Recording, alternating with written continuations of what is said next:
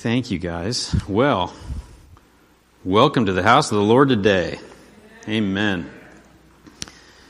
You know, this is a physical house, but you are the house of the Lord, by the way. So welcome, house of the Lord, to this physical house of the Lord. We're glad to be here today.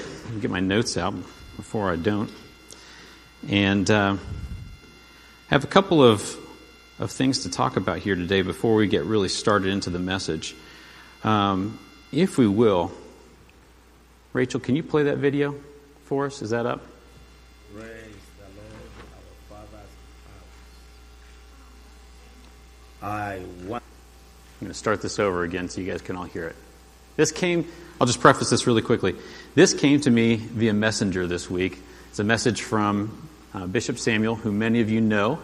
Some of you know him personally. Others of you have heard about him. Some of you have no clue who he is, and I'm showing you this for the first time. So we'll explain it here in a moment.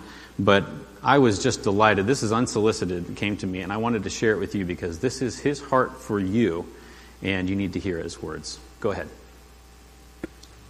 Praise the Lord, our Father's house. I want to thank you, each one of you, who has been sacrificially giving to support our Guru children education, feeding them and buying material, paying teachers' salaries, and making the school running. Thank you for supporting high school children.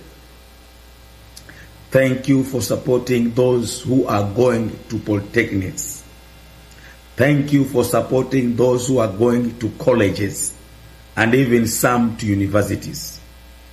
You have played a big role through your sacrifice and partnership in this great work of God. You have enabled us to reach people for Jesus. We have planted new churches. We have built shelters. We have built permanent church buildings. We are supporting our pastors in the villages where things are too difficult. Thank you, our Father's house, for making it possible.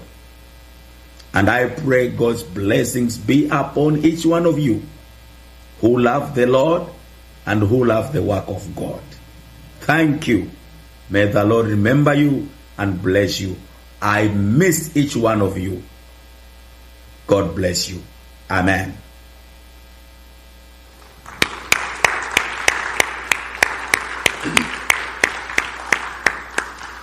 Now, in case this is the first time you have heard from Bishop Samuel, he is a minister in Kenya, in the area just outside Mombasa.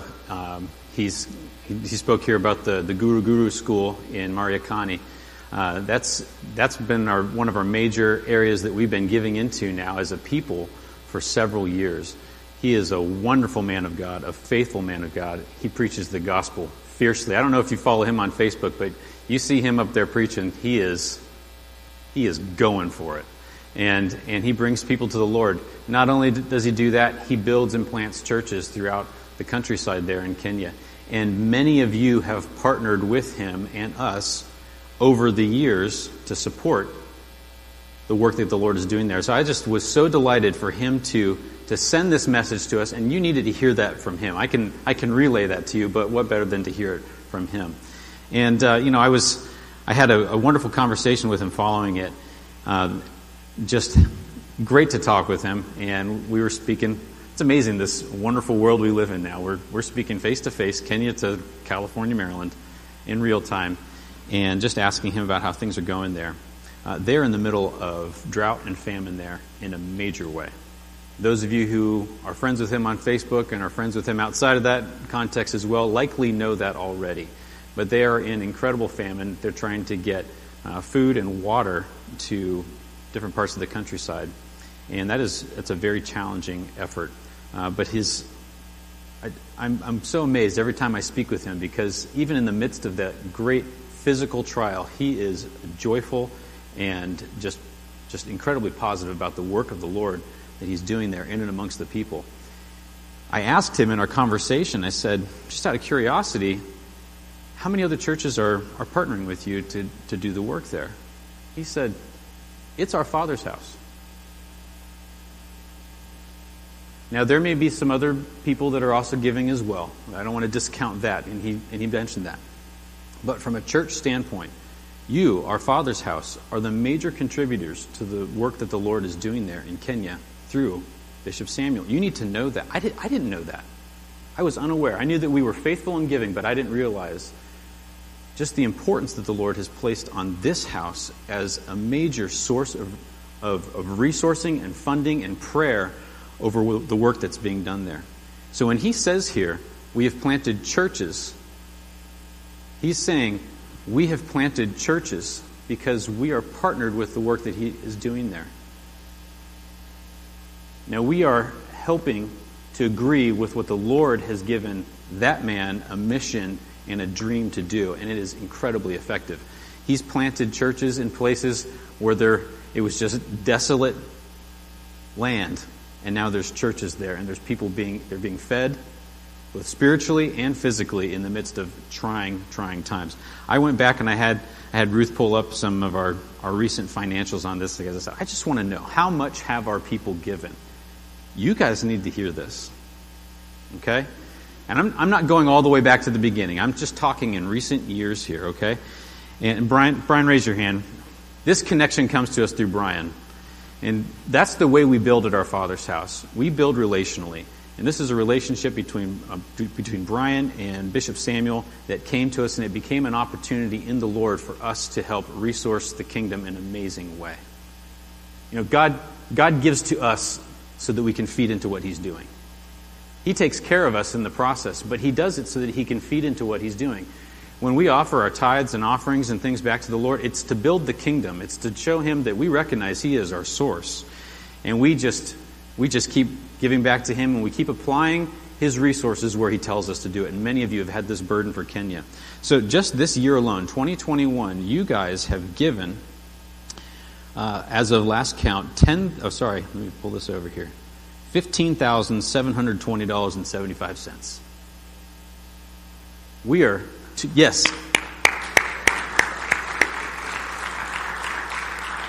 And we are only 2/3 through the year.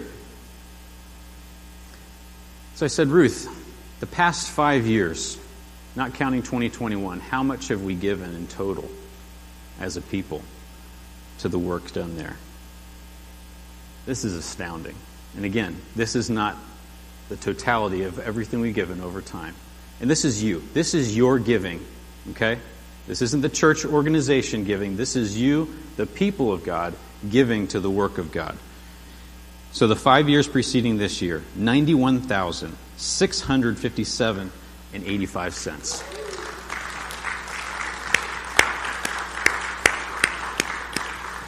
How many of you know that goes a long way in a place like Kenya? And we are giving that to a faithful man, a minister of the gospel, God's representative in that region, who's changing lives, both spiritually and physically. We're giving to education of people. We're looking to build out generations here. We have given to provide vehicles for pastors so they can actually get around and minister to people. We've given monies for animals to build economies. We've poured out over and over and over again. What an incredible gift. What an incredible blessing that's come through you, our Father's house. So all told, over those past 6 years, leading into this year, we've given over $107,000. Praise God. Praise God. And I just want to bless you and commend you as a people for the heart and the spirit of generosity. There's people that are watching online right now that are participated in this. I just bless you guys. That is incredible. And I want you to know, this is only one of the ministries that we give to internationally. Many of you have also faithfully given to Cuba and Ukraine over the years. In other places, as the Lord has given us the insight, the relationships to build into. So I just want to, again, commend you as a people. If you've never given or you would like to give and you hear this today and you say, wow, They're in drought, they're in famine. They're trying to get food, they're trying to get water to different places. And ultimately, the only way they can get more of that right now is money. Okay? And so if it's on your heart to give today, I'd encourage you to give. You can give through our website, go into our giving page, and you can find the link there for Kenya. And I encourage you to continue to pour into this ministry. It is a powerful ministry. And the Lord keeps account of these things. He sees how we're giving. He sees how we are providing and resourcing to the places that He leads us to.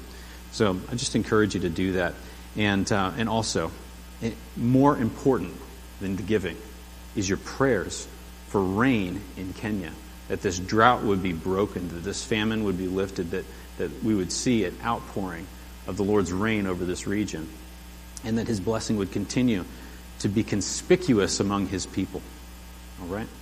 Let's pray right now. Father, we just thank You for Bishop Samuel. We thank You for Your people there in Cuba. We thank You, Lord, in Kenya. Lord, I just pray Your blessings over all the pastors, all the leaders, Lord, as they are just so committed to Your work there, Lord, to bring not only food, not only water, but most importantly, Your word to the people, Lord. Lord, we ask that lives would be transformed in all the dimensions that they are, Lord. And Father, I ask that You would establish firmly Your church there in this region. Lord, we ask for Your blessings and Your protection over them, Lord, in this time of COVID, in this time of famine and drought, Lord. We ask for Your blessings upon them in Jesus' mighty name. Lord, let us continue to be a house that resources Your house there in Kenya. We bless this in Jesus' name. Amen. Hallelujah. Awesome. Well, as you guys know, we have been pressing in to get into the Lord's Word quite a bit. Who's got their Bibles with them here today? Awesome. Who's got their notebooks here with them today? Yes.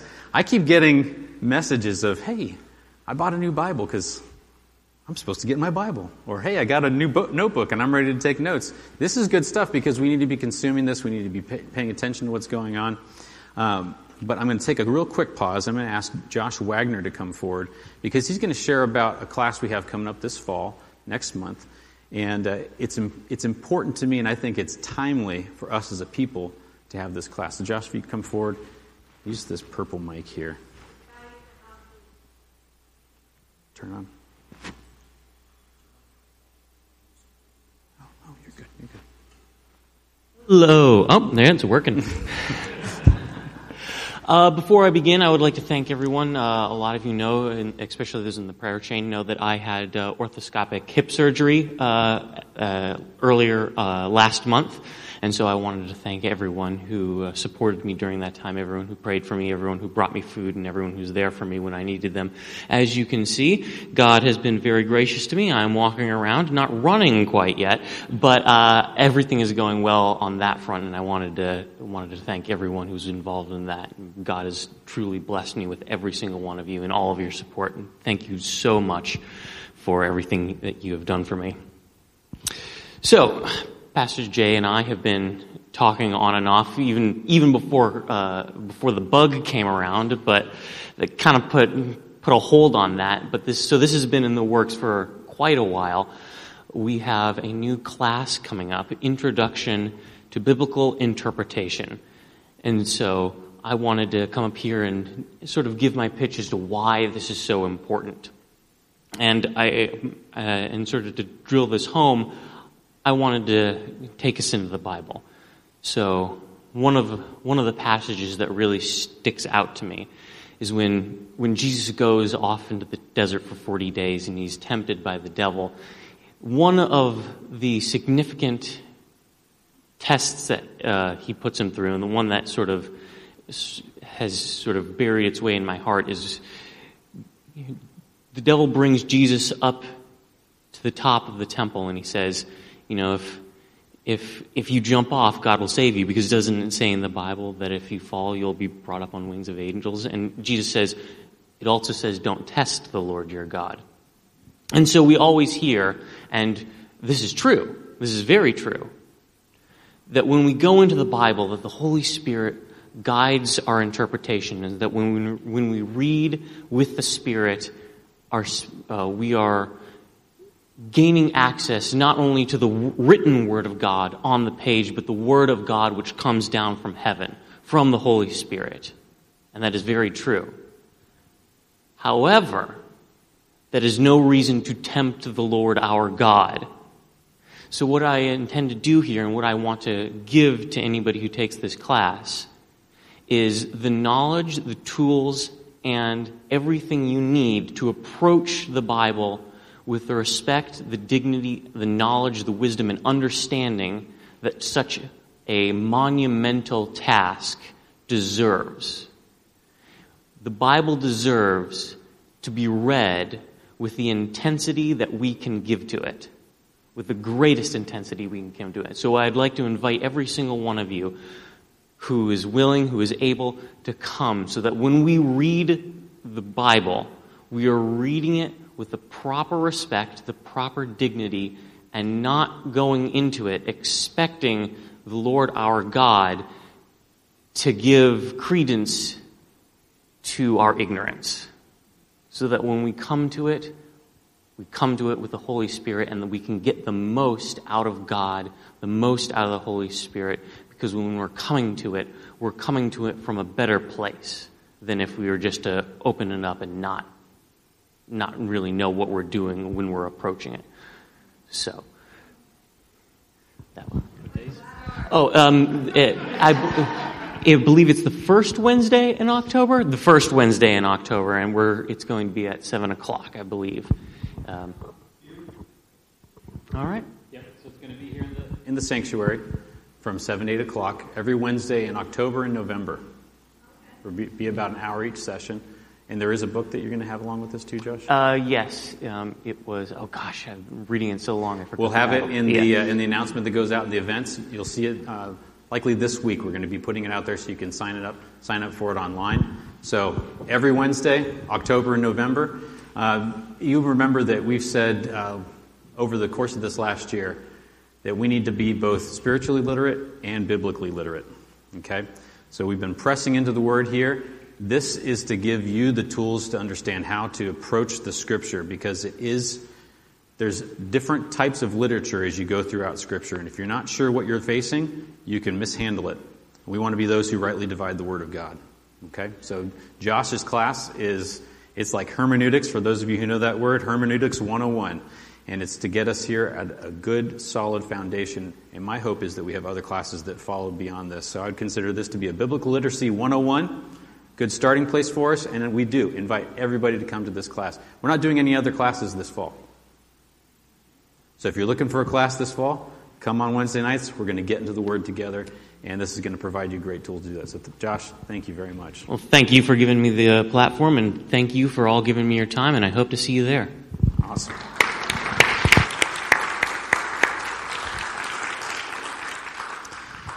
Josh came to me to pitch that idea at a time when we realized we really need to be getting into the Word a lot more as a people. And so we said, this is very timely. And what you heard him talk about there is a hint towards apologetics, right? Jesus is having an apologetics discussion with the devil. We need to be those who are able to defend Scripture and defend our faith with Scripture, and not be brought in and hoodwinked by mishandling the Word of God. So this is, like he said, very important that we as a people are aware of the Scripture and how we are to rightly handle that. So with that, let's pray before we open the Scripture and start handling it here today. Father, we thank you for everything that you're doing here today. We thank you, Lord, for all the ways that you have been opening your Word to us over this time. And so we ask once again, Holy Spirit, that you would come and speak to us today through the Word of God. We ask that you would show us things we've not seen before. We ask that you would reveal Christ to us. We ask, Lord, that we would see once again just the awesomeness and the holiness of who you are. We thank you, Lord. It is a privilege that we can come and gather together in such a way and focus on you. Thank you, Jesus. I ask for your blessings over this message. Amen.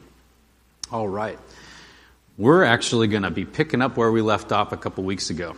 We've talked about, for just a brief overview, for those of you who have not been with us for the past couple weeks, I encourage you to go back and listen to the sermons, because there's a lot of richness that the Lord's brought out for us during this time, looking all the way back to covenants that were made between God and Abraham and Hebron, coming forward to David there at Hebron before he goes and brings the Ark of the Covenant of the Lord to Jerusalem. And then we spoke last time about what took place as he brought the Ark of the Covenant into Jerusalem. And then last week we just had a wonderful time here in the presence of the Lord as we recognize the things that he's been teaching us over this time about just the importance of us hosting his presence well. And us as the people of God coming together in unity with one heart and one mind, with one focus being upon him. Obeying his word and not only being familiar with the Lord and relational and intimate with him, but not coming into a place of familiarity and commonness with the presence of the Lord, but recognizing that he truly is holy and he is awesome and he is above all things. And there is a holy fear that we have in hosting the presence of the Lord. And I think the Lord did a refreshing time for us as a people last week as we looked at this freshly and said, where have we allowed his presence to become too common for us? We really need to be, as a people, coming each time recognizing that he is awesome. He is above all things. And it requires of us a life that is committed to him and his word and seeing him do the things that he wants to do. There's a submission for us as a people and coming into alignment with God's ways. So, what we're going to be doing now is shifting into the time following the Ark of the Covenant into when Solomon builds the temple for the Lord. Because this is another iteration of what takes place with the presence of God among his people and the establishment of the presence of God in a prominent place within the nation of Israel. And there's some incredible things that take place here that I think we want to be looking at. Now, this isn't the end of our journey through this. We're moving on forward towards the New Testament and what God does there. So along the way, you're going to see a trail of what's taking place with the Ark of the Covenant and the presence of God with the people of God. And this brings into the situation the temple. The temple that Solomon builds for the Lord. So we're going to pick up in 1 Chronicles chapter 17. And this is after everything has happened that we've spoken about with David coming in and establishing the Ark of the Covenant and setting up there in the tent in Jerusalem. So if you're with us here for the first time, if you're with us here for the first time recently, I just want you to put your running shoes on with your scripture because we'll be going through it. We've got some ground to cover here, and we're mostly going to be spending time in the Chronicles today because that's one of the locations where we find this passage of history in the nation of Israel. So I'm going to start reading here in chapter 17, verse 1. After David was settled in his palace, he said to Nathan the prophet, "Here I am, living in a palace of cedar, while the Ark of the Covenant of the Lord is under a tent." Nathan replied to David, "Whatever you have in mind, do it, for the Lord is with you." Now, a few weeks ago, we were in Haggai, and we were looking there. That's much farther forward in the future, where God is saying, "Look at all you're doing with building your houses as you're reestablishing Jerusalem. You're building all your houses, but my house is lying in ruins."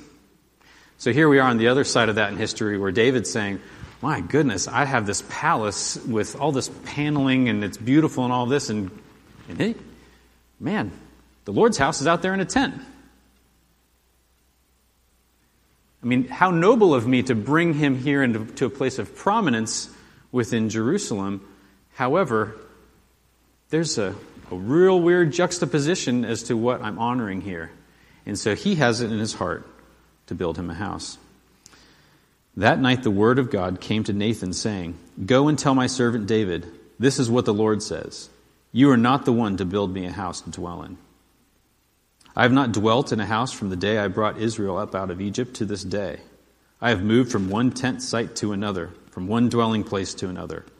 Wherever have I moved with all the Israelites, did I ever say to any of their leaders, whom I commanded to shepherd my people, 'Why have you not built me a house of cedar?'" So God's saying, "I've never required this, but you're not the one to build it for me. Now then, tell my servant David, this is what the Lord Almighty says. I took you from the pasture and from following the flock to be ruler over my people Israel. I have been with you wherever you have gone, and I have cut off all your enemies from before you.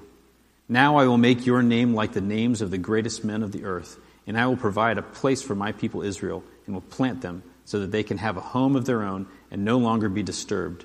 Wicked people will no longer oppress them anymore, as they did at the beginning, and have done ever since the time I appointed leaders over my people Israel.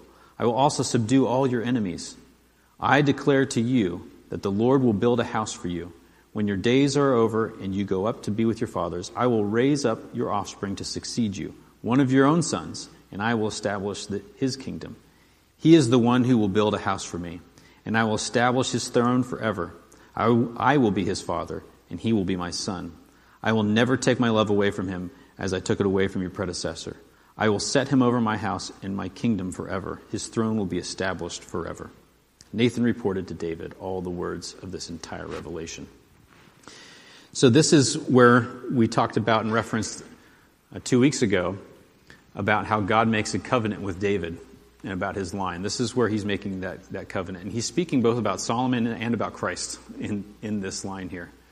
When he starts talking about his throne being established forever, we see that repeated again then in Isaiah as he's talking about the Christ, the Messiah who's coming. And that comes through the line of David. But the building of the house here has both an immediate future and a much farther distant future, an eternal future. And in the immediate future, God reveals to David that it's Solomon that's going to build his house and not David. And so when we fast forward here to chapter 21, we see a really interesting situation that pops up that initiates a lot of activity for David. So we know it's in his heart to build the temple. We know it's one of his sons, and I don't think it's yet revealed to him in that time, it isn't, who that son is going to be. But we know that it's going to be Solomon ultimately. And the Lord uses a situation to establish where this temple is going to end up being. So in chapter 21, we find the scenario where David has a census drawn of all of his fighting men in Israel. And the Lord uses this as a moment to establish that location for where he's going to build the temple. So let's start here in 21 verse 1. So this is sometime later, okay? Satan rose up against Israel and incited David to take a census of Israel. So David said to Joab and the commanders of the troops, "Go and count the Israelites from Beersheba to Dan. Then report back to me, so that I may know how many are there." But Joab replied, "May the Lord multiply his troops 100 times over. My lord the king, why are they not all my lord's subjects? Why does my lord want to do this? Why should he bring guilt on Israel?" The king's word, however, overruled Joab. So Joab left and went throughout Israel, and then came back to Jerusalem. What was so wicked about what David was doing? He's just counting his troops. Shouldn't a king know how many troops he has so he can send them into battle? I mean, he is a warrior king. He does have people that he's fighting. Shouldn't he know? While it's not clearly stated in Scripture, I believe what the heart of the matter is that David's putting his faith in his horsemen, in his chariots, in his fighting men, and not in the Lord. And so the counting of this is how much do I have and what can I go and yield, rather than what we see David doing in so many other times in his life and in his leadership. Lord, should I go and attack them there? Should I stay? Hey, David, yeah, go attack them, but make sure you go around this way and bring these guys with you. So David's in a place now where he's trying to command his army, and how great is David? And his trust is in his men and not the Lord. That's a very significant thing for us as we're looking at the whole picture that we've been in. Because remember, we've spoken about the ark. It's not about what has become an idol for the people of the ark. Let's bring the ark in and we'll win. Not that time. because they didn't go and inquire of the Lord, and it wasn't that they were bringing the Lord into the battle, it was that they brought the ark into the battle. And God said, I'm not going to have any of that. It's me that you want. And I want you to want me. So here's David, and he's counted his men, and now it all comes around. He realizes, oh my goodness, I've put my hope in the strength of my men, not in the Lord. And he's in deep doo-doo, and he realizes it. Okay, so we're going to pick up in verse 8 here. Then David said to God, I have sinned greatly by doing this. Now I beg you, take away the guilt of your servant. I have done a very foolish thing. The Lord said to Gad, David's seer, go and tell David, this is what the Lord says. I'm giving you 3 options. Choose one of them for me to carry out against you. When you're a king and you're taken to the woodshed, it has implications for all those who are under your care. David's familiar with this. Remember, we spoke about how Uzzah lost his life because David didn't lead the right way. He put the ark on an ox cart when he should have inquired of the Lord. He should have gone back and seen, the only way this should ever be moved is by the Levites carrying the ark on the poles as God designed this to be. And that was a sobering moment for him. This is another deeply sobering moment for him. Okay, so Gad went to David and said to him, this is what the Lord says. Take your choice. 3 years of famine, 3 years of months being swept away before your enemies with their swords overtaking you, or 3 days of the sword of the Lord, days of plague in the land, with the angel of the Lord ravaging every part of Israel. Now then, decide how I should answer the one who sent me. None of those are good options. None of them are good options. And David said to Gad, I am in deep distress. Let me fall into the hands of the Lord, for his mercy is very great, but do not let me fall into the hands of men. So the Lord sent a plague on Israel, and 70,000 men of Israel fell dead. And God sent an angel to destroy Jerusalem. But as the angel was doing so, the Lord saw it and was grieved because of the calamity, and said to the angel who was destroying the people, enough, withdraw your hand. The angel of the Lord was then standing at the threshing floor of Araunah the Jebusite. And this is a very specific place. This is a very specific place. Threshing floors throughout Scripture are places where there's work done before the Lord. And it's a physical place of working. But we see the threshing floor show up in other places, such as Gideon. He's threshing in a wine press, right? But he's threshing before the Lord. We have in the history of David's lineage with Ruth and Boaz, they are at the threshing floor when everything comes together for them to end up moving forward together in marriage. And that is in David's lineage. And here at a threshing floor, God, the angel of the Lord, stops. Now here, David looked up and saw the angel of the Lord standing between heaven and earth with a drawn sword in his hand extended over Jerusalem. Then David and the elders, clothed in sackcloth, fell face down. David said to God, was it not I who ordered the fighting men to be counted? I am the one who has sinned and done wrong. These are but sheep. What have they done? O Lord my God, let your hand fall upon me and my family, but do not let this plague remain on your people. David has the heart of a shepherd. He is a shepherd. So he has the heart of a shepherd, heart of a father. He says, take me, not them. I'm the one that did the wrong thing. And he's watched 70,000 of his people, his fighting men, have been slaughtered already. And here it is at the threshing floor. And it stopped. Then the angel of the Lord ordered Gad to tell David to go up and build an altar to the Lord on the threshing floor of Araunah the Jebusite. So David went up in obedience to the word that Gad had spoken in the name of the Lord.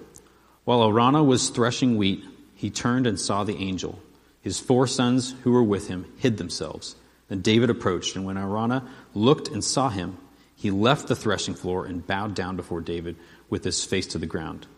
David said to him, "Let me have the site of your threshing floor, so I can build an altar to the Lord, that the plague on the people may be stopped.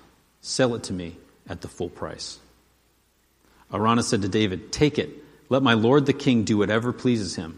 Look, I will give the oxen for burnt offerings, the threshing sledges for the wood, and the wheat for the grain offering. I will give all this."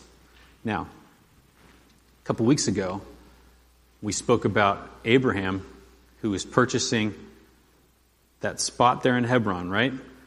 The plot of burial ground for his family. And remember, there's a similar back and forth that took place there. I'll just give it to you. What is this amongst us? You know, you're a prince among us. We would be honored to give this to you. This is a similar type of conversation that's taking place here with David. And look at his response. But King David replied to Araunah, "No, I insist on paying the full price. I will not take for the Lord what is yours, or sacrifice a burnt offering that costs me nothing." Sacrifice costs us something. If it doesn't, it's not a sacrifice.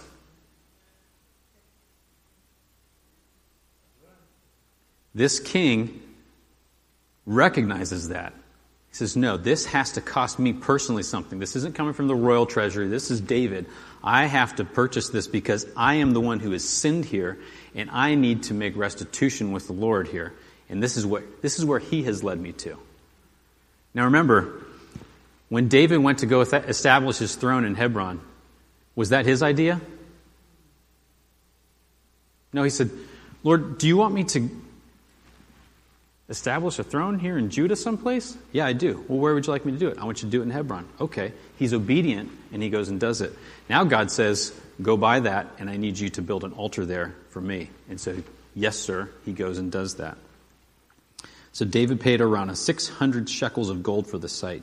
David built an altar to the Lord there and sacrificed burnt offerings and fellowship offerings. He called on the Lord, and the Lord answered him with fire from heaven on the altar of burnt offering. Could you imagine fire coming from heaven and consuming this offering? And we see this take place in other places. What that signifies is God has accepted and received that offering. Interestingly, when Gideon made an offering to the angel of the Lord, fire came and consumed that as well at another threshing floor. Different location, another threshing floor. Then the Lord spoke to the angel, and he put his sword back into its sheath. At that time, when David saw the Lord had answered him on the threshing floor of Araunah the Jebusite, he offered sacrifices there. The tabernacle of the Lord, which Moses had made in the desert, and the altar of burnt offering were at that time on the high place in Gibeon. But David could not go before it to inquire of God, because he was afraid of the sword of the angel of the Lord. Then David said, "The house of the Lord God is to be here, and also the altar of burnt offering for Israel." That's an important statement right there. David, out of his failure in this moment, is led by God to purchase the threshing floor. In that place where wheat had been threshed, grain had been threshed, became the place of the altar in the temple of God when it was time to build it. God chose that location. And he used the circumstances of David's leadership and his rulership to bring him to that place. And that's the place where the temple gets built. Now, we know that David isn't going to be the one to do this. And it's right here where we see him recognize that Solomon's going to be the one who does this. He begins to prepare for the building of the temple, which I think is just one of the most beautiful things that David's probably ever done. He is so committed to the Lord, his God, that even though God said, listen, you've got too much blood on your hands, I can't allow you to build it, but I'm going to let your son build it, and I'm going to establish your lineage through him. David says, okay, I get it, you're right. Then I'm going to give everything I can to this to make sure that this actually comes to pass. I'm going to make sure that we start cutting stones for this thing. I'm going to start laying away resources for the house of God to be built. In fact, I'm going to make sure that we now have a location for where that's going to be, but the design of this temple, what it's going to look like. He's all into this. And he recognizes that it's his son that he's preparing to do this. And that means he has to establish his son, and he has to establish the rule of his son. So even though he's not the one who gets to do it, much like Abraham and Moses and others, where the God's made the promise, he's doing everything he can up until the time of his death to make sure that it's successful. What a heart of a father. And he's no perfect man. But what is exemplified here is absolutely beautiful. In chapter 22, starting in verse 5, we find this. David said, "My son Solomon is young and inexperienced, and the house to be built for the Lord should be of great magnificence and fame and splendor in the sight of all nations. Therefore I will make preparations for it." So David made extensive preparations before his death. I just love how he says, my son Solomon is young and inexperienced.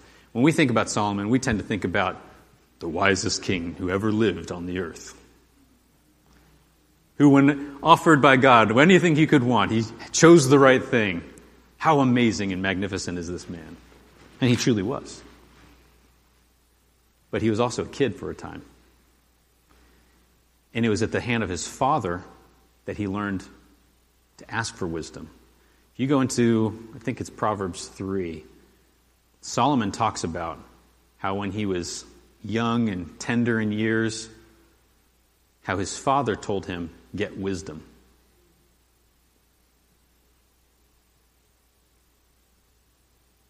So he was obedient when God said, what is it that you want? He was obedient to his father. And all the other blessings flowed from that. It says here in verse 6, "Then he called for his son Solomon and charged him to build a house for the Lord, the God of Israel. David said to Solomon, 'My son, I had it in my heart to build a house for the name of the Lord my God.'" I love how that is capitalized. The name of the Lord my God. But this word of the Lord came to me. "You have shed much blood and have fought many wars. You are not to build a house for my name, because you have shed much blood on the earth in my sight. But you will have a son who will be a man of peace and rest. And I will give him rest from all his enemies on every side. His name will be Solomon, and I will grant Israel peace and quiet during his reign. He is the one who will build a house for my name. He will be my son, and I will be his father, and I will establish the throne of his kingdom over Israel forever. Now, my son, the Lord be with you, and may you have success and build the house of the Lord your God as he said you would. May the Lord give you discretion and understanding when he puts you in command over Israel, so that you may keep the law of the Lord your God. Then you will have success if you are careful to observe the decrees and laws that the Lord gave Moses for Israel. Be strong and courageous. Do not be afraid or discouraged. I have taken great pains to provide for the temple of the Lord 100,000 talents of gold, 1,000,000 talents of silver, quantities of bronze and iron too great to be weighed, and wood and stone." And I love this next statement. "And you may add to them." What is he recognizing? I've given everything I can, but the Lord is going to require more. So this isn't quite sufficient. So you can add to them. "You have many workmen, stone cutters, masons, and carpenters, as well as men skilled in every kind of work, in gold and silver, bronze and iron, craftsmen beyond number. Now begin the work, and the Lord be with you." And then it says beyond that he commends and orders his leaders to help Solomon in this. So he's not just talking to his son, he's then standing his son up with all those that are going to be there beyond his time and says, You need to help him. He's going to be your king, and this is part of what his tasking is going to be, and lend yourself to that. We go here into 1 Chronicles 29. We see, after it speaks in here about some of the specific things that David does in preparation, and I encourage you to read 1 Chronicles 28 and beyond to see more of that. But here in 29, verses 10 through 20 is where we see David's prayer about the temple. This is a rich prayer by someone who's been walking with the Lord a long time, and he's ready to hand things off. He says this, David praised the Lord in the presence of the whole assembly, saying, Praise be to you, O Lord, God of our father Israel, from everlasting to everlasting. Yours, O Lord, is the greatness and the power and the glory and the majesty and the splendor, for everything in heaven and earth is yours. Yours, O Lord, is the kingdom. You are exalted as head over all. Wealth and honor come from you. You are the ruler of all things. In your hands are strength and power to exalt and give strength to all. Now, our God, we give you thanks and praise your glorious name. But who am I, and who are my people, that we should be able to give as generously as this? Everything comes from you, and we have given you only what comes from your hand. We spoke about that earlier today. Everything that David has given, because it's just spoken about all the different things, the gifts that David has given out of his own treasury to the temple. And he's saying, look how blessed we are. But we're blessed because you've blessed us. And the very actions that we were able to take here is because you've allowed us to do that. It's all yours, and we're giving back to you. This is stewardship 101 by the king in Israel. We are aliens and strangers in your sight, as were all our forefathers. Our days on earth are like a shadow without hope.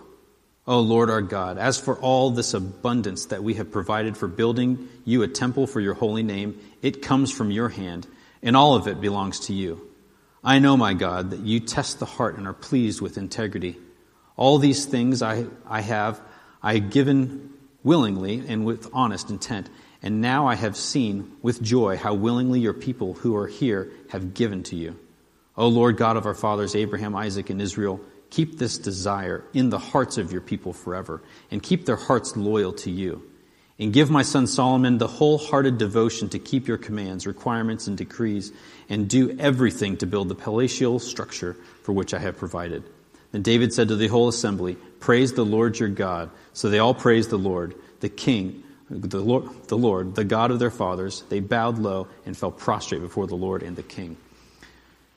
Here David, at the end of this prayer, after he's recognizing, Lord, this is just amazing that we're able to do this. And at the end of my life, everything's teed up to go. He's humbled before him.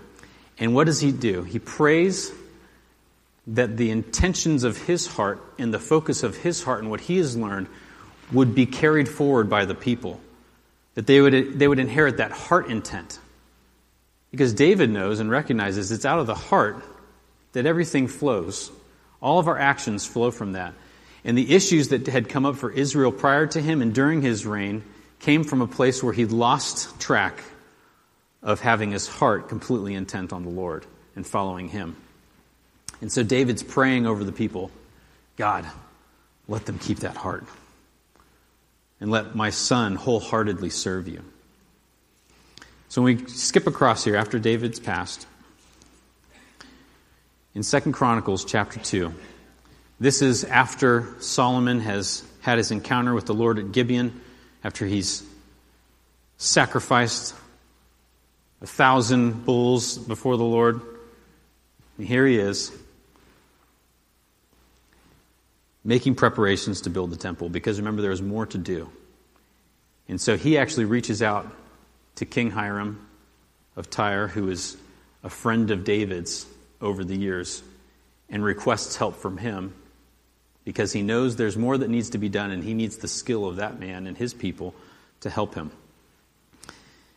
And so he sends this message. This is 2 Chronicles chapter 2. We'll start in verse 1. Solomon gave orders to build a temple for the name of the Lord and a royal palace for himself.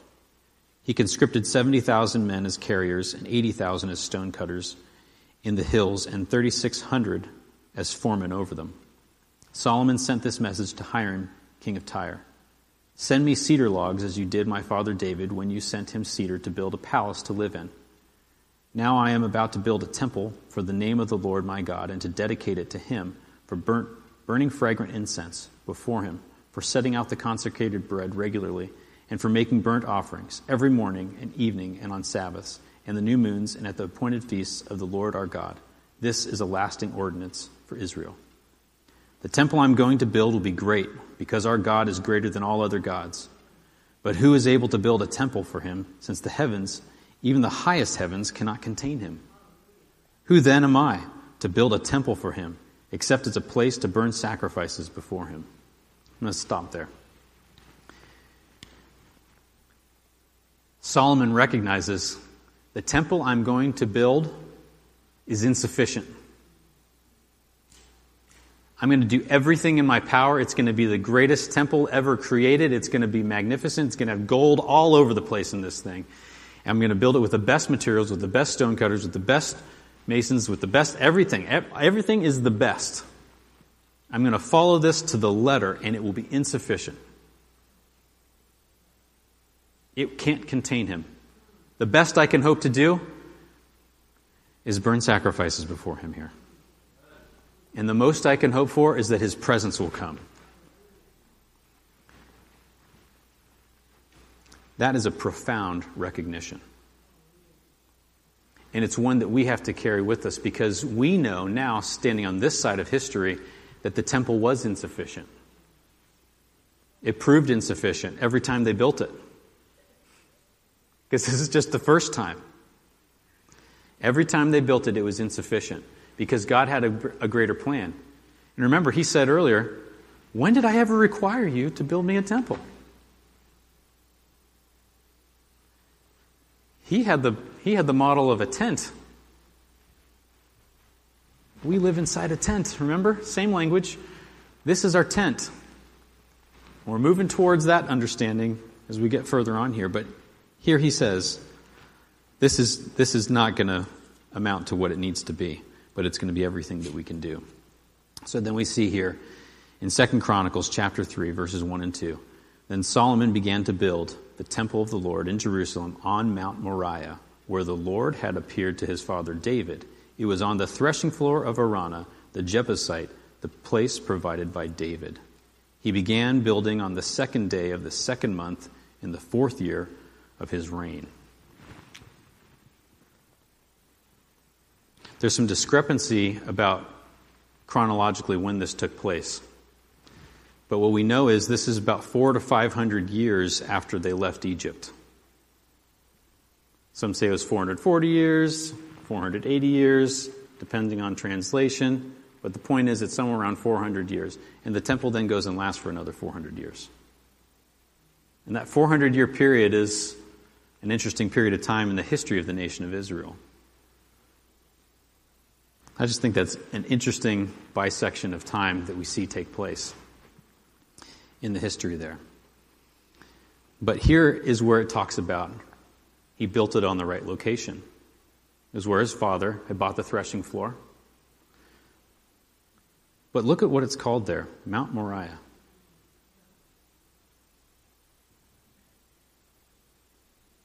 Does that ring a bell for anybody? Let's go back to Genesis chapter 22, verses 1 and 2.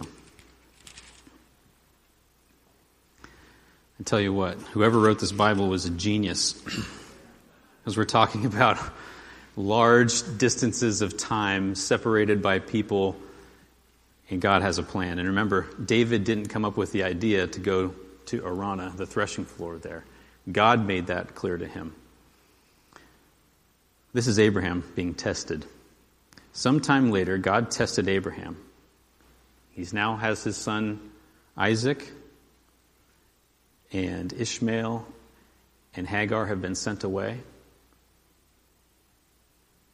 And so listen to what God says to him. He said to him, Abraham, here I am, he replied. And God said, take your son, your only son. Wait, I thought he had 2 sons.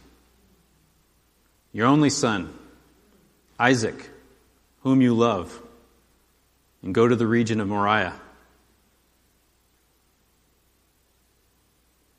Sacrifice him there as a burnt offering on the one of the mountains I will tell you about.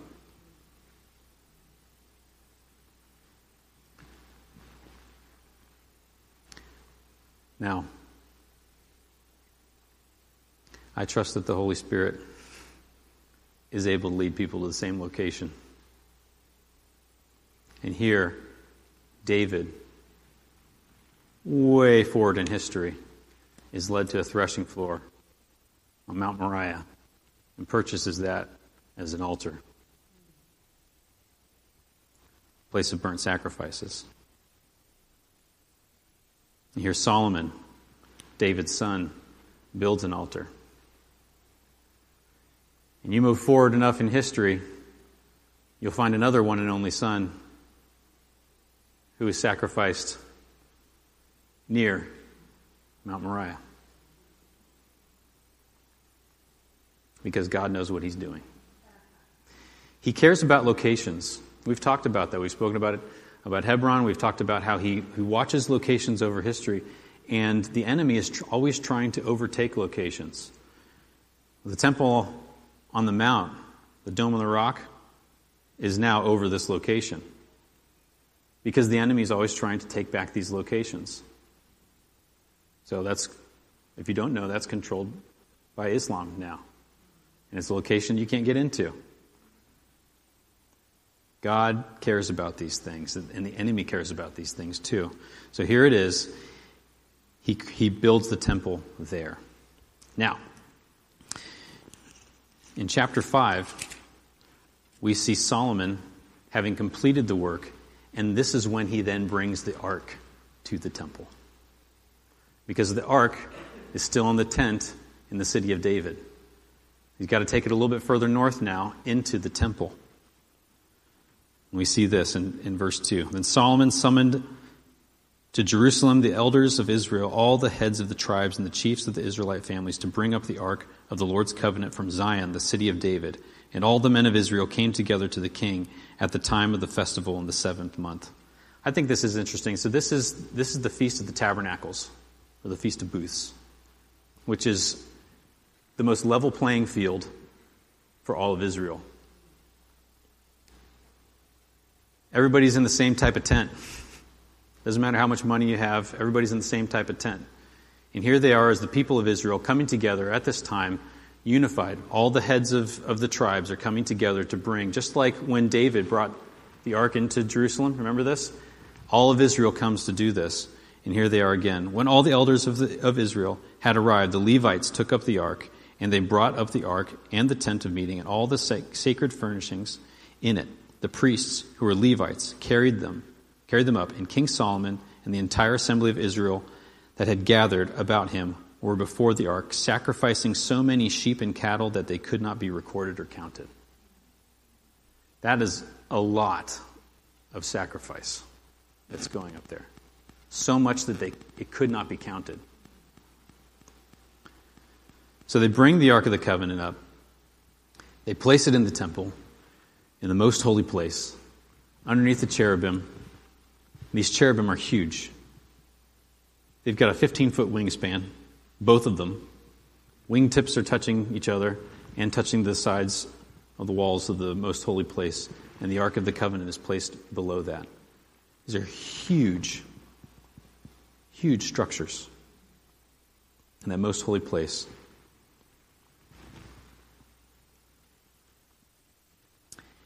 And we pick it up here in verse 11. The priests then withdrew from the holy place.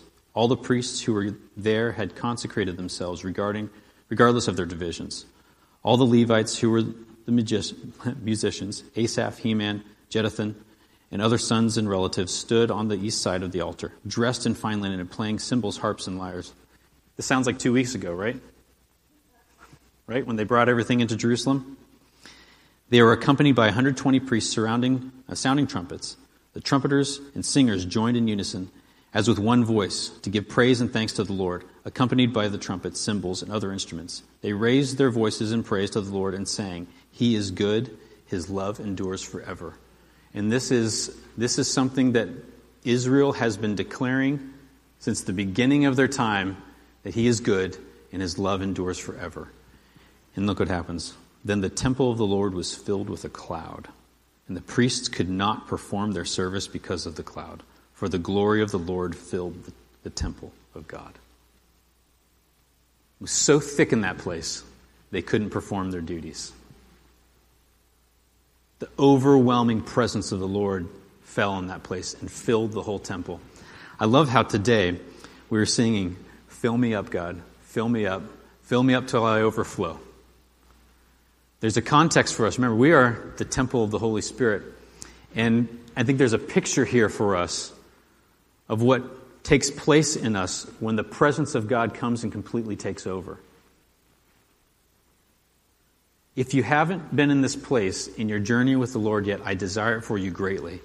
Where you're brought to the place where you cannot do anything but fall down on your face before Him, because all of your faculties and all of your executive functioning is now completely submitted to what He's doing in that moment.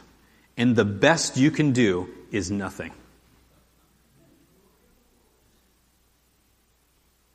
If you've not been there, I greatly desire that God brings you to that place. It is humbling and it is awesome. Not awesome like surfing awesome. Awesome like the awe of the living God and His presence so permeating you that you don't want to do anything that would cause Him to lift.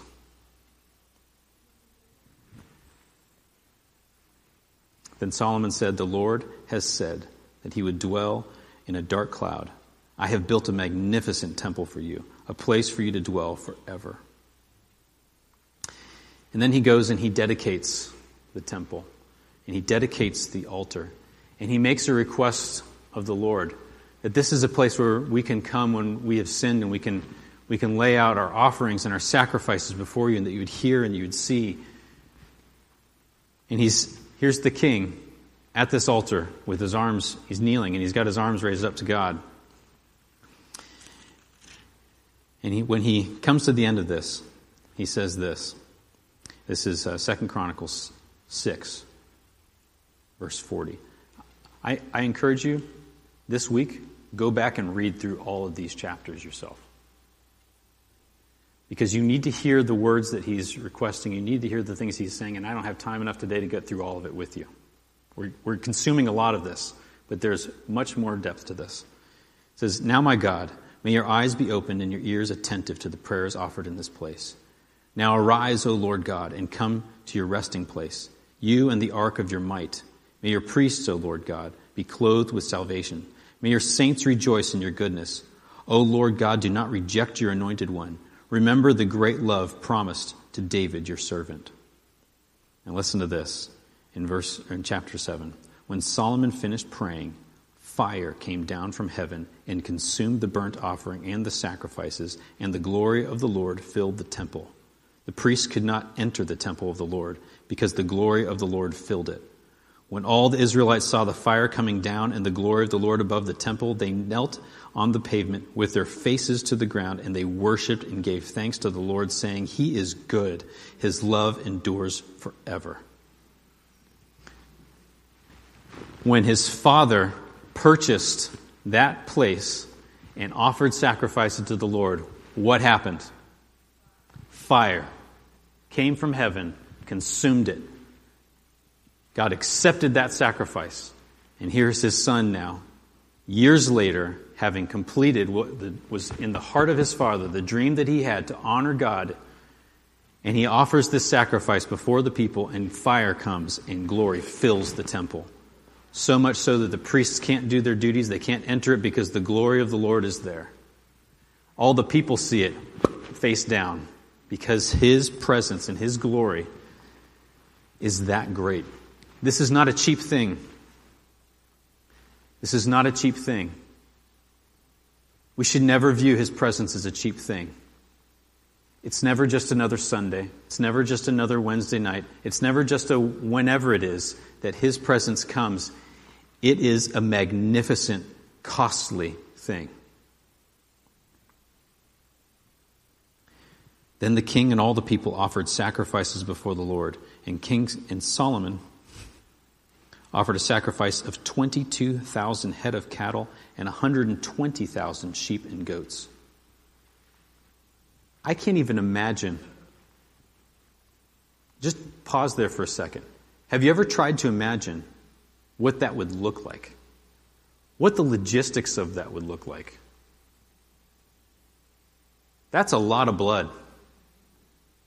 That's a lot of people heaving animal bodies back and forth. This took days for them to do this. There's 3 weeks of time that they go through in the dedication of the temple and all the celebrations and everything that they do through this. It is a monumental undertaking that he is leading the nation through to establish the temple. So the king and all the people dedicated the temple to God. The priests took their positions, as did the Levites, with the Lord's musical instruments, which King David had made for praising the Lord, and which were used when he gave thanks, saying, "His love endures forever." Opposite the Levites, the priests blew their trumpets, and all the Israelites were standing. Solomon consecrated the middle part of the courtyard in front of the temple of the Lord, and there he offered burnt offerings and fat of the fellowship offering, because the bronze altar he made could not hold the burnt offerings, the grain offerings, and the fat portions. There's just so much that's going on. So Solomon observed the festival at that time for 7 days, and all Israel with him, a vast assembly, people from Lebo, Hamath, to the Wadi of Egypt. On the 8th day they held an assembly, for they had celebrated the dedication of the altar for 7 days and the festival for 7 days more. On the 23rd day of the 7th month, he sent the people to their homes, joyful and glad in heart, for the good things the Lord had done for David and Solomon and for his people Israel. We'll conclude at this point right here. We sang today about his faithfulness. He is so faithful. He was faithful to follow through with David. He was faithful to follow through with Solomon in establishing his throne. And he is faithful with his presence showing up. And after this, we see coming that promise that's one of our favorite promises in Scripture, that when we see famine and plague and things like this show up in our land, that the call for us as the people, as he called them, to humble themselves and pray for the Lord to heal their land. That was his response to Solomon. It was specific to them in that time, but it gives us instruction on how we're to approach the Lord as God's people. The principles stay true today. This is a really important thing for us to recognize.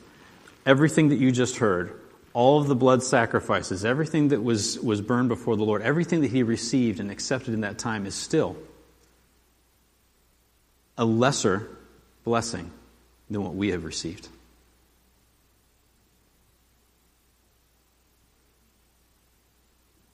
Think about the magnitude of that.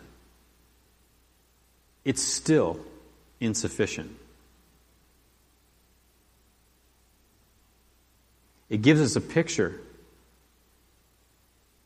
of how costly Christ's death on the cross is for us, and the great lengths that God has gone through over the entire history of mankind to set a stage, which we'll go into this next week, set a stage for the pure and spotless Lamb to come and take away the sins of the world.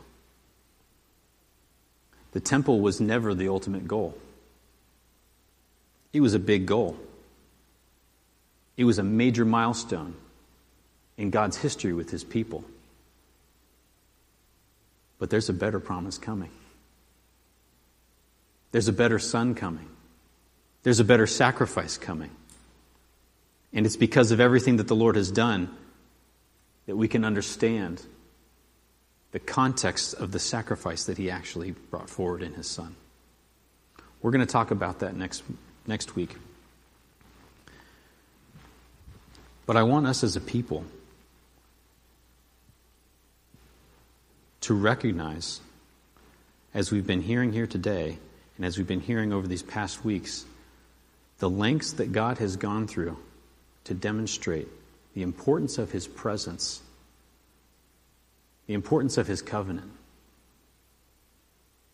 the holiness of who He is, the greatness of who He is. That shouldn't distance us from Him.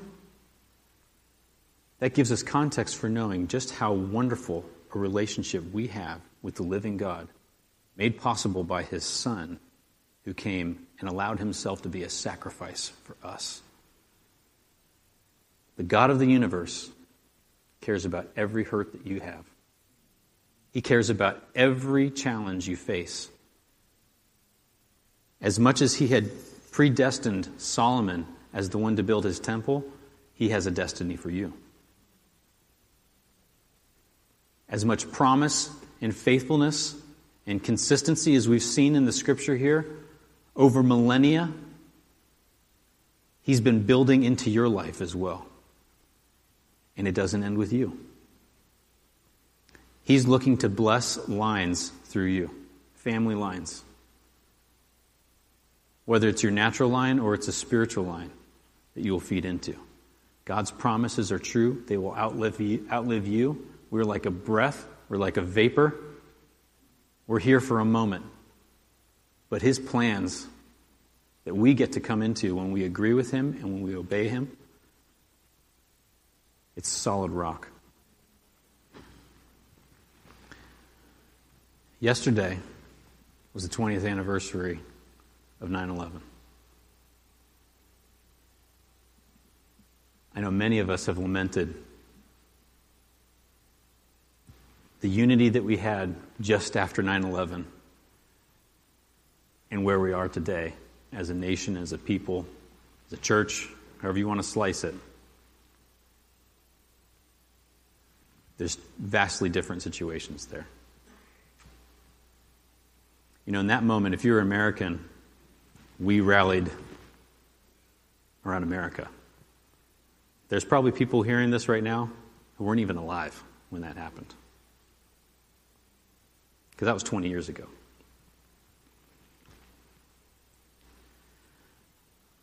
I think with all the shaking we've been through, as much as many of us still have that identity as American, God's calling us as His people to unite in Christ. There was an attack on our nation at that time. I think there's still an attack on our nation going on right now. But I think there's an attack on the body of Christ and an effort to divide us. I'm anticipating the Lord calling us now to a deeper place of unity. Not around our nationality, but our heavenly identity. Like Pete was saying earlier today, you're a new race. You are a new race of people, drawn out from all nations, drawn out from every tribe and every tongue, and that is present reality. And we as His people have to start living in that place. Because everything else that would identify us as anything else is being shaken and being used to cause division between us. God's calling us as His people to come together, unified in Him. I can't wait to see what happens in His presence, which shows up as we do that.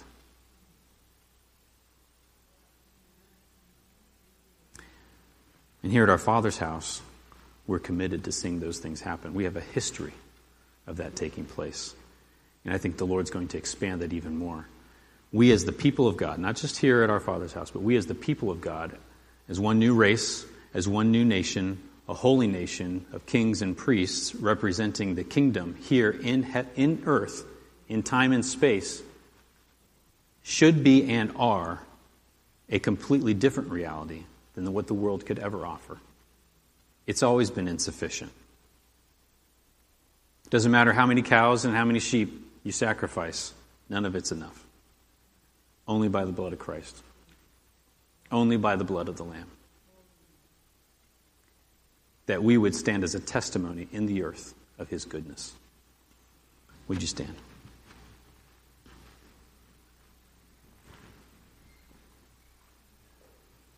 Go ahead.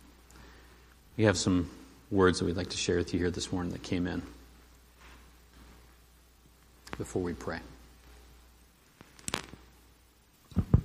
Okay, I have one word. The person who submitted this, and I think this speaks to how Pastor Jay was closing out his message. They saw a tiny cartoon man inside a small circle who believed what his creator said he would be and do. This small figure turned into a giant Herculean man who was boldly taking giant strides way beyond his known arena of life.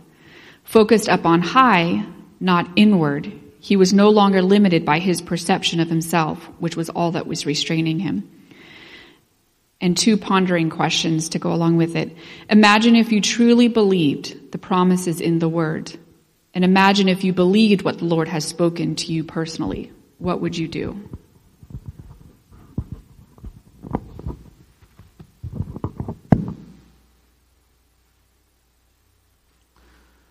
Solomon had the benefit of a father who knew who he was. We don't all have that. Not in our earthly sense. But if you're in Christ, you have a heavenly Father. I am who you say I am. He has a purpose, he has a destiny, he has a calling for you. And what you see in yourself is far less than what he sees in you. And he's the authority on who you are. You can go to the bank on that. Somebody in here or online heard that word today. Heard that word today. And you might have a hard time believing it. But you're wrestling inside right now with what God's saying and how you're feeling and where your head is. So we're going to pray over that right now. Father, I thank you for your great love. Lord, whoever it is right now, and I know it can be far more than one, far more than 10, far more than 50, who hear that word and say, Lord, I just don't know. I ask, Lord, that you would break the bonds that would keep them back from following you. Lord, that would keep their eyes withdrawn and drawn down.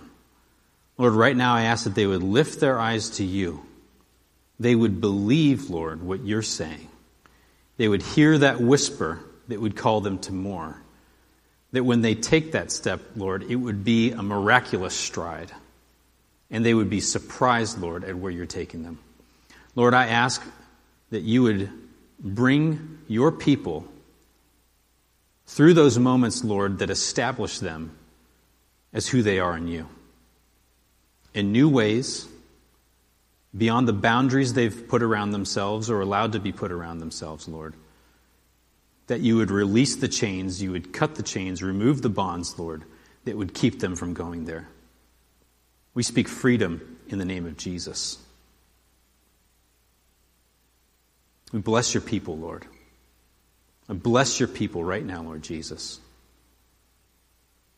Lord, I ask that you would awaken in people things that you're speaking about them, Lord, that are far beyond anything they've ever believed before. Lord, I thank you for your empowerment to take them there, and I thank you for the processes you will do to reveal yourself to them along those pathways. I bless them right now in Jesus' mighty name. Hallelujah. We're going to do some communion real quick, so please take a moment to open that up. If you're at home, I know you're already ready. Maybe.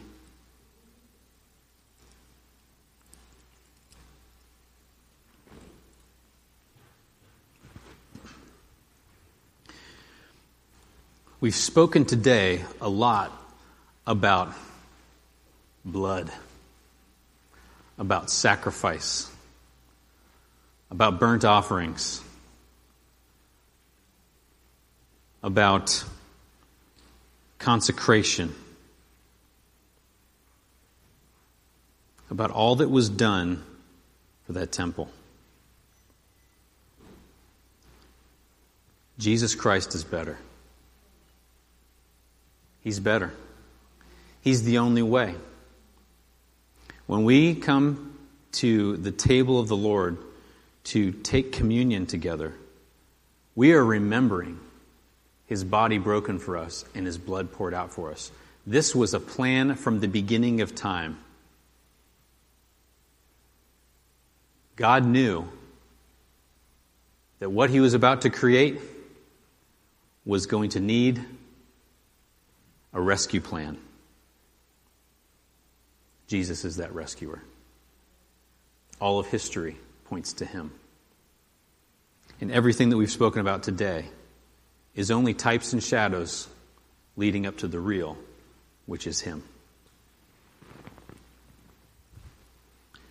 When we take this wafer or bread or whatever it is that you have with you, we're recognizing that His body was broken for us. When we drink this cup, we remember that His blood was poured out for us. And we remember also that we are now the body of Christ. We get to participate in His sufferings. And we also get to participate in His glory. Jesus, we just thank You right now for everything that You did for us on the cross. We thank You that You're pure and spotless. We thank You that You took every step that You needed to take. You spoke everything that You needed to speak.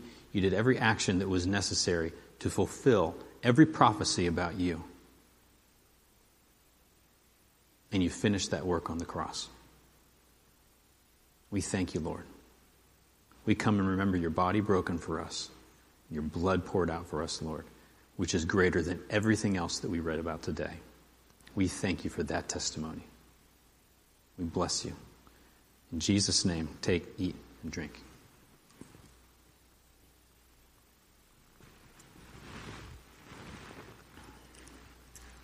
All right.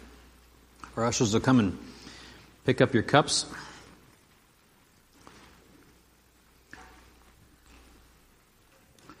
Ask that you guys look for that announcement coming out this week about the Bible class that we spoke about here today. Sign up for it.